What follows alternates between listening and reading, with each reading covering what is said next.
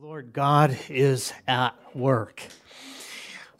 He never stopped. Jesus said that his Father had been working from the beginning and is still working. You know what? He's still working. He's still working today. And this is a very special Sunday. We're going to continue into the book of Acts, but we're going to look at it a little differently. Before I read the passage, I just want to remind you of the context of what happened.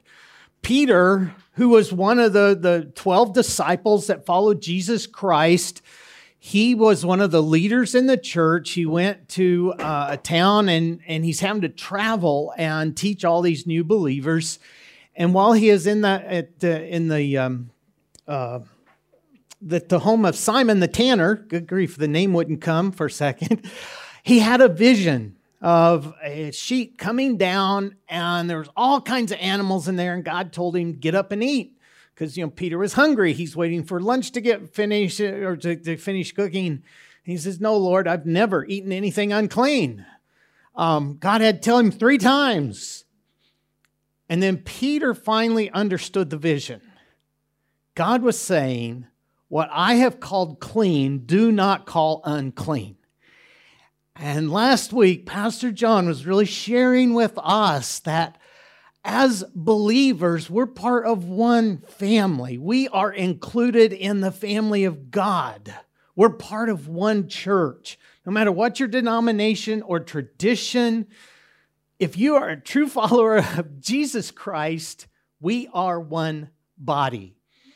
And Peter was preaching this, and we're going to pick up in Acts chapter 10, and we're going to begin reading with verse 44. Actually, I'm going to throw verse 43 in there, because one of the things that Peter was trying to stress to him, to all the people, that to Jesus, all the prophets bear witness. Everyone who believes in him receives the forgiveness of sins through his name.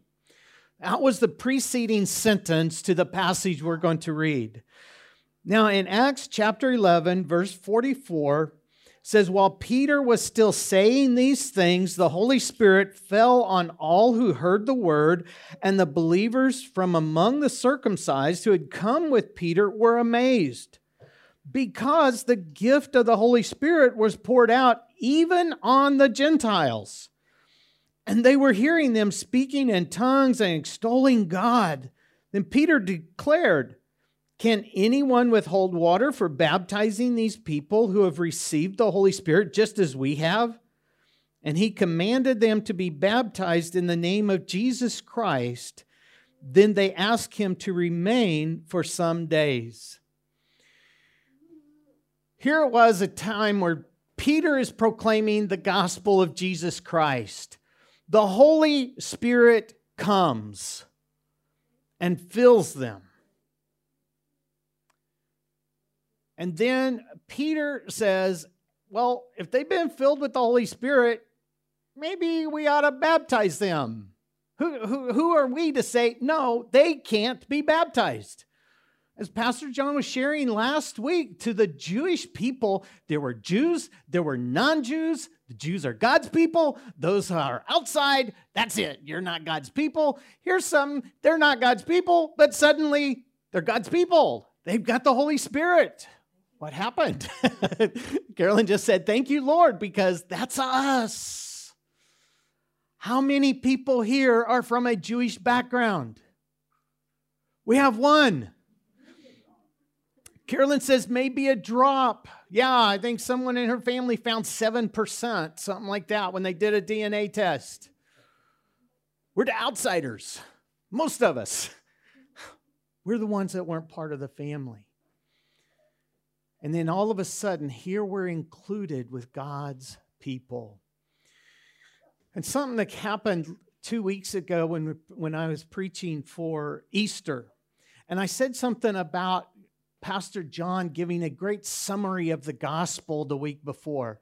A very, very dear friend of ours wrote a question and said, how can you summarize the gospel when it's so complex? I thought that was a really awesome question, because how do we really summarize it? How do we tell the gospel of Jesus Christ? Because all of the Bible is the gospel. In fact, all of creation declares who God is. So all of creation is the gospel. Our relationship to one another is part of the gospel. How do we summarize that? Well, it's really hard. A lot of students here, and you have to read those articles for your dissertation or for your thesis. And you go to that first part of the article, and you have that abstract, and you read, and it gives you just enough information for you to say, I want to read the rest of this article or not. And sometimes when I say we present the gospel or we share the gospel, it's really what I'm meaning. We give just enough information that people can think, do I want to know more or not? No, we can't explain everything about God in one setting. It's impossible. Can we ever explain everything about God? It doesn't matter how long we talk. We can't do that. But we can share the message in a way that others can understand. And how we do that, I believe, is very important. Now, how many have seen the Lord of the Rings movies? How many?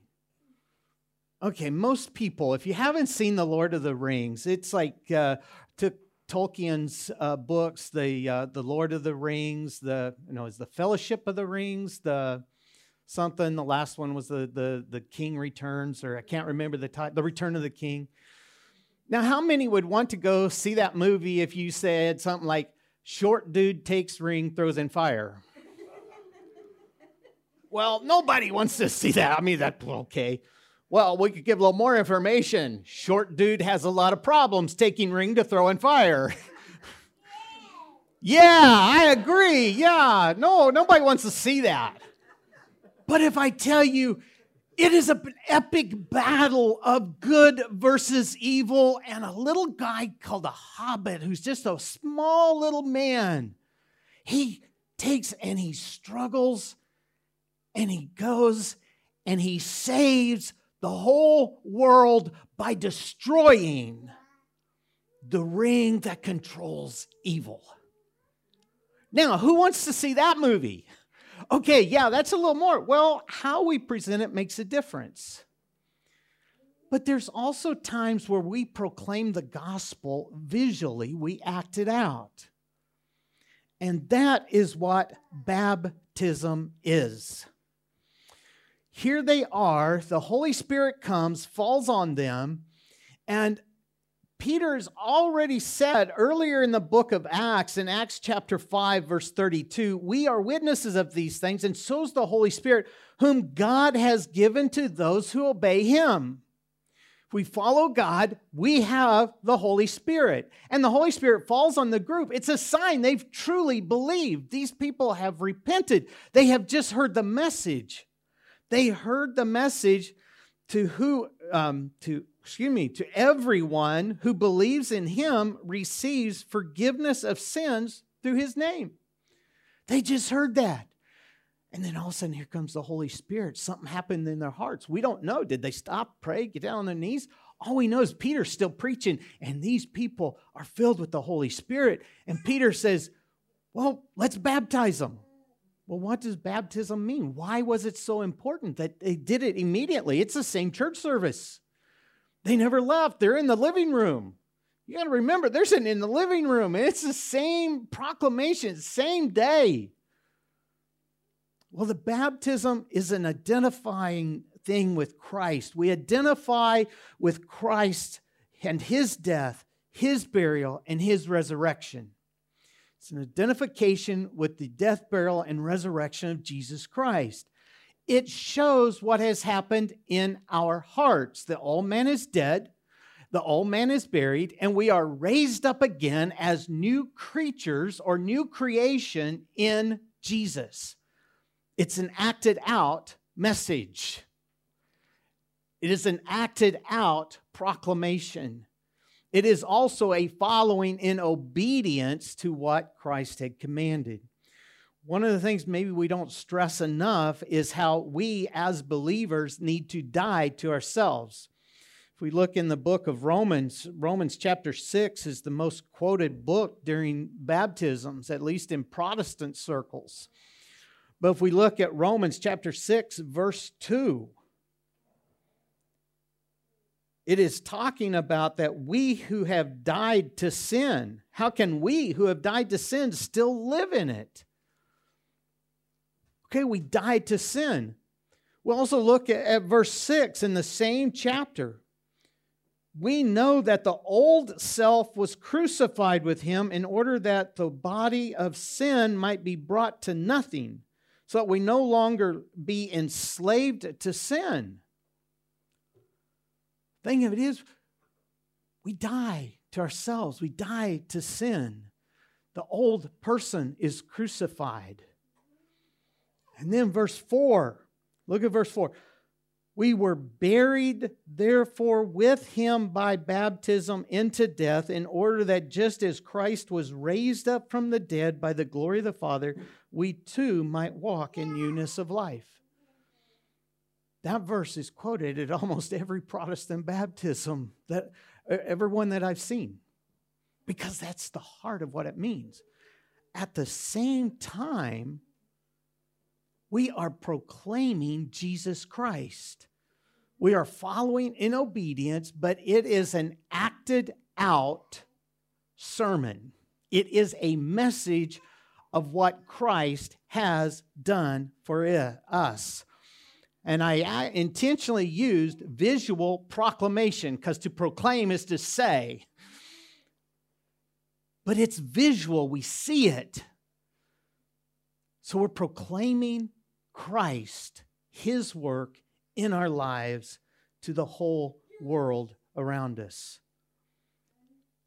It's a short summary of the gospel. It's not the whole gospel. It's not everything people need to know, but it is a summary. It's an acting out of the gospel that we see: the death, the burial, the resurrection. We see the old man die, buried, and raised again to live for Jesus Christ. It is acted out. Now, in the Protestant churches, there are two ordinances that we have. One is the Lord's Supper. And an ordinance is one of those things we're really supposed to do. One of them is baptism. I said the Lord's Supper. That's coming next. Baptism's one of them. The Lord's Supper is another one. That is an acted out message. The Lord's Supper, it's initiated at the Old Testament Passover. Passover, that's when God had led the Jewish people out of slavery, out of Egypt. And the very last of those plagues was the plague of death, where the firstborn would die if they did not slaughter the lamb, put the blood on the doorpost, and then eat that lamb that night. They couldn't even leave any of it for the next day. There was no leftovers on the day after Passover, at least not out of the lamb, because you had to burn it. If you didn't eat it all, you had to put it in the fire and burn it, because it was holy to the God. It couldn't be left over. And Jesus is celebrating the Passover with his disciples. And the early church, here's just a side note, they did Lord's Supper and a feast too. It's one of the things when Paul was trying to correct part of what the problems in the Corinthian church, that they weren't waiting for each other. Some people would come and eat everything, and they bring really good food, and other poor people didn't have any food. And he says, no, when you eat together, wait for one another. That's right in the message of the Lord's Supper. When he is sharing about the Lord's Supper, it is how we care for one another. It is taking care of one another, how we share. And there's this nice official word called communion that we have, to be in common. It's a common word. Community comes from the same word. That the meal was shared in common.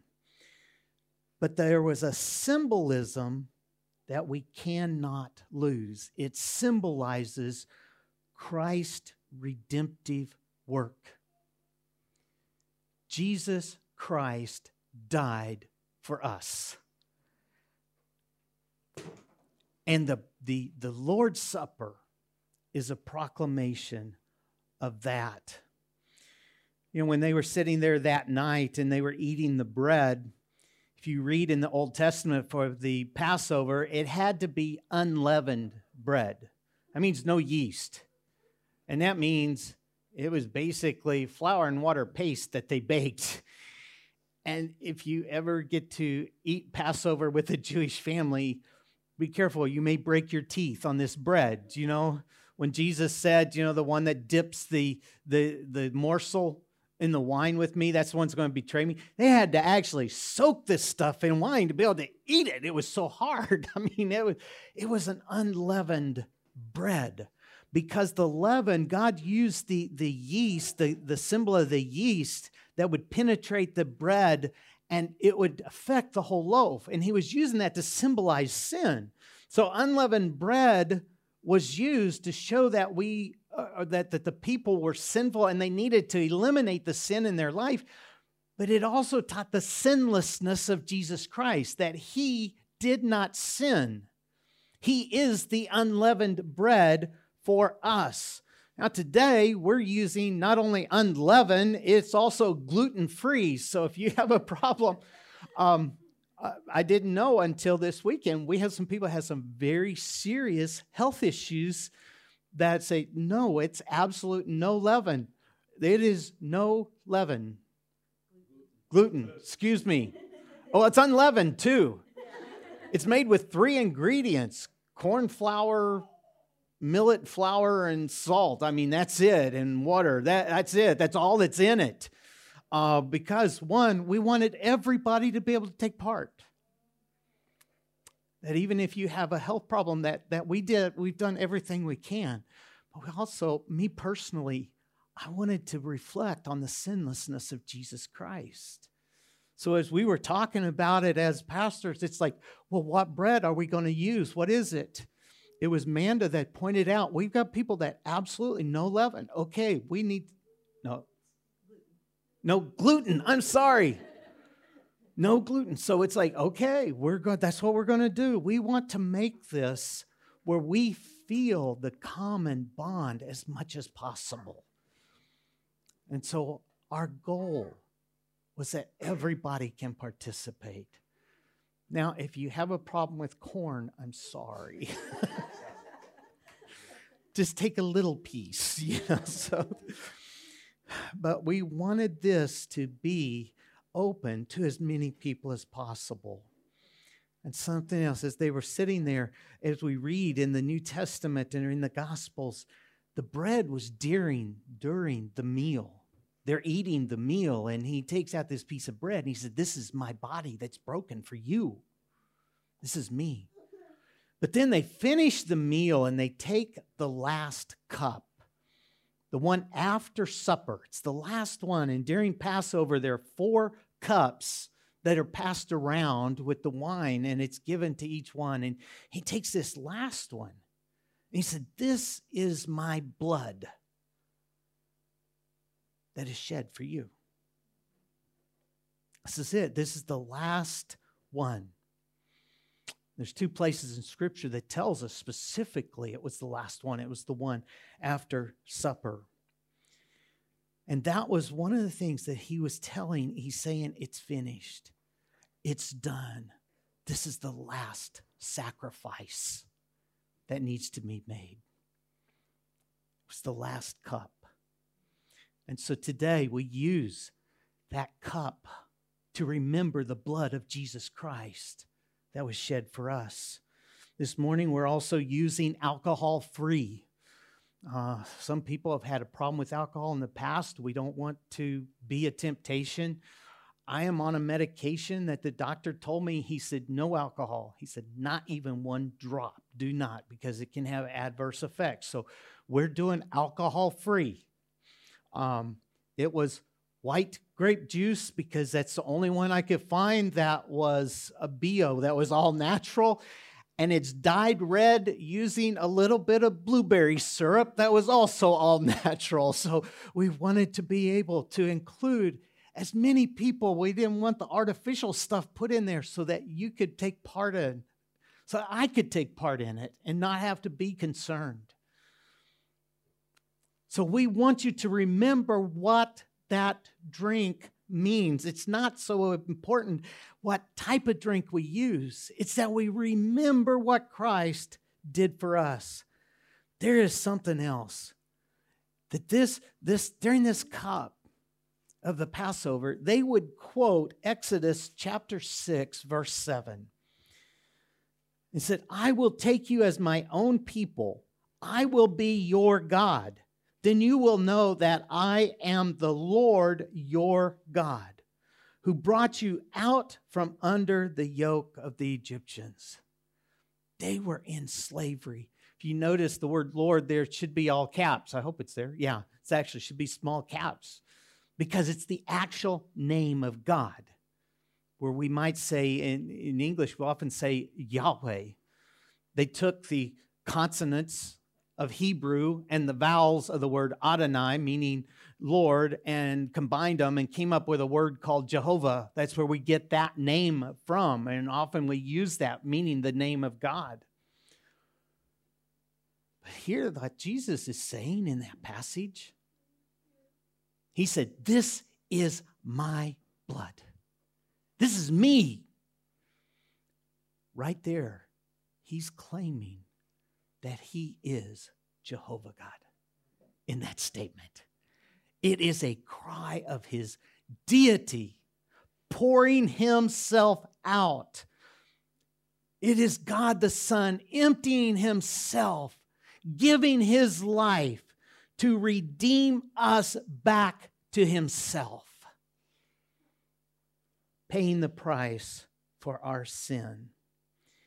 And on that night that he was betrayed, on that night when he held the last Passover that he was going to have, he commanded his disciples to continue holding the Lord's Supper to proclaim his death until he returns. Now, has Jesus come back yet? Despite a lot of people out there who claim to be him, despite a lot of people out there that claim he's already come back, I don't think so. So we still want to proclaim his death. But see, we're acting out the message. We are acting out his death. We are remembering what he sacrificed for us. It's a very short summary of the gospel. Christ died for us. And we remember that today. It's a visual proclamation of his death. Now, I know this morning, I actually don't know how many different countries. Maybe that'd be a good thing, John, that we just find out how many countries. I'm not sure what you had planned for that next part, but it's amazing. But we are also from a lot of different traditions in our churches and a lot of different ways to hold the Lord's Supper or the communion service. And there's a lot of them where it becomes ritual to where they don't really think about it. It's just something they do. To those who really don't even do it, some of you will come from a tradition where you believe that the bread becomes the literal body of Christ. Or we believe, and I'm teaching this morning, that it's a symbol of the body of Christ. Some of you believe it's a literal, in your tradition that says it's literal blood, where I say it's a symbol of Christ's blood. No matter which tradition you're from, if you are a true believer in Jesus Christ, we invite you to take part. You do not have to be from the same tradition or the same denomination we are. But if you're a believer in the Lord Jesus Christ and you have decided to follow him, we invite you to be part of the Lord's Supper this morning.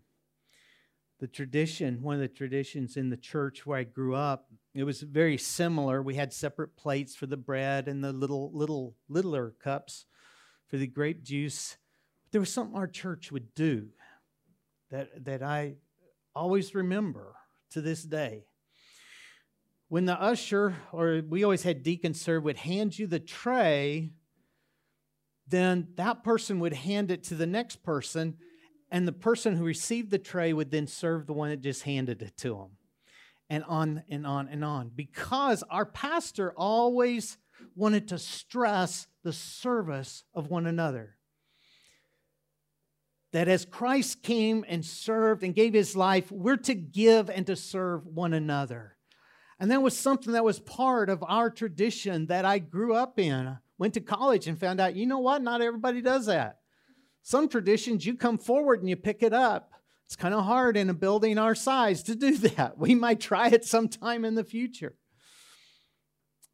This morning, Pastor John and I are going to get to serve you personally.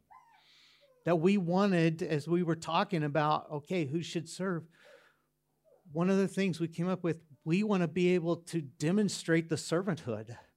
That we are servants of God to serve you. We're called to serve one another. So this morning, this week, or this time, we're going to be able to serve you. And we want to be able to say by our actions, acting out, we're servants of God, serving his church. That's one of the things that for this morning. But one of the other things we want to think about as we prepare our hearts before the Lord. We want to really, really, really focus on who he is. We also want to stress that this is open to all who've made a commitment to Jesus Christ. You are free. Now, if you feel like, no, this is not a tradition that you want to take part of, or this is not, we're not going to judge you for that. We're not saying, well, you really should have. It's between you and God. Whether you take the bread or the juice, it's between you and God and what you believe is right and how you reflect him the best. So it's open to all. But one of the things we should all do is examine ourselves to ensure we're taking it seriously. That is one of the things that we sometimes miss, was that we're proclaiming Christ's death for us. In a few minutes, Pastor John's going to read a passage out of 1 Corinthians. And I'm going to read the passage that comes just after what he's going to be sharing as we're doing the Lord's Supper. 1 Corinthians chapter 11, verses 27 through 30. So then, whoever eats the bread or drinks the cup of the Lord in an unworthy manner will be guilty of sinning against the body and the blood of the Lord. Everyone ought to examine themselves before they eat of the bread and drink from the cup. For those who eat and drink without discerning the body of Christ eat and drink judgment on themselves. That is why many among you are weak and sick, and a number of you have fallen asleep. That church had lots of problems. And disrespecting the things of God was one of them. They were disrespecting it. And they weren't honoring God's death or Christ's death for us. They weren't honoring the sacrifice that was made. And Paul said it's serious because you're proclaiming the death of Jesus Christ to the whole world. The whole world's watching you to see. It's memory for us, but it's also proclamation to others. So as we come to the time of invitation, there's three things that I want to stress in response to God's message. Number one is examine your relationship with Jesus Christ. Are you truly a follower of the Lord Jesus? Have you come to that point in your heart where you've said, yes, I'm following him? That's first and foremost. That is the most important decision you're ever going to make in your whole life. Are you following Christ or not? But also, it's a time of prayer for cleansing. We've all sinned and fall short of the glory of God. Even believers. We miss the mark. And so the invitation before we hold the Lord's Supper is a time where we pray and we prepare our own hearts. And part of that may be just taking some time to reflect on Christ's sacrifice while we're singing about it. If you need, just take some time. In that invitation time, if you need to just kneel at your seat or you want to come and kneel up here, you are free to do that. Pastor John's going to be in the back. I'm going to be here. If you want us to pray with you, we will be glad to do that. We're actually honored and thrilled to get to pray with you and to stand with you as you're seeking God. That's one of the things that we want you to take this time, and it's just you and God. Let's stand. Heavenly Father, as we sing this song of praise, may it be in our hearts a true invitation to enter your presence as your child. Help us to see and to reflect on your greatness, your goodness, and your sacrifice for us. In Jesus' name, amen.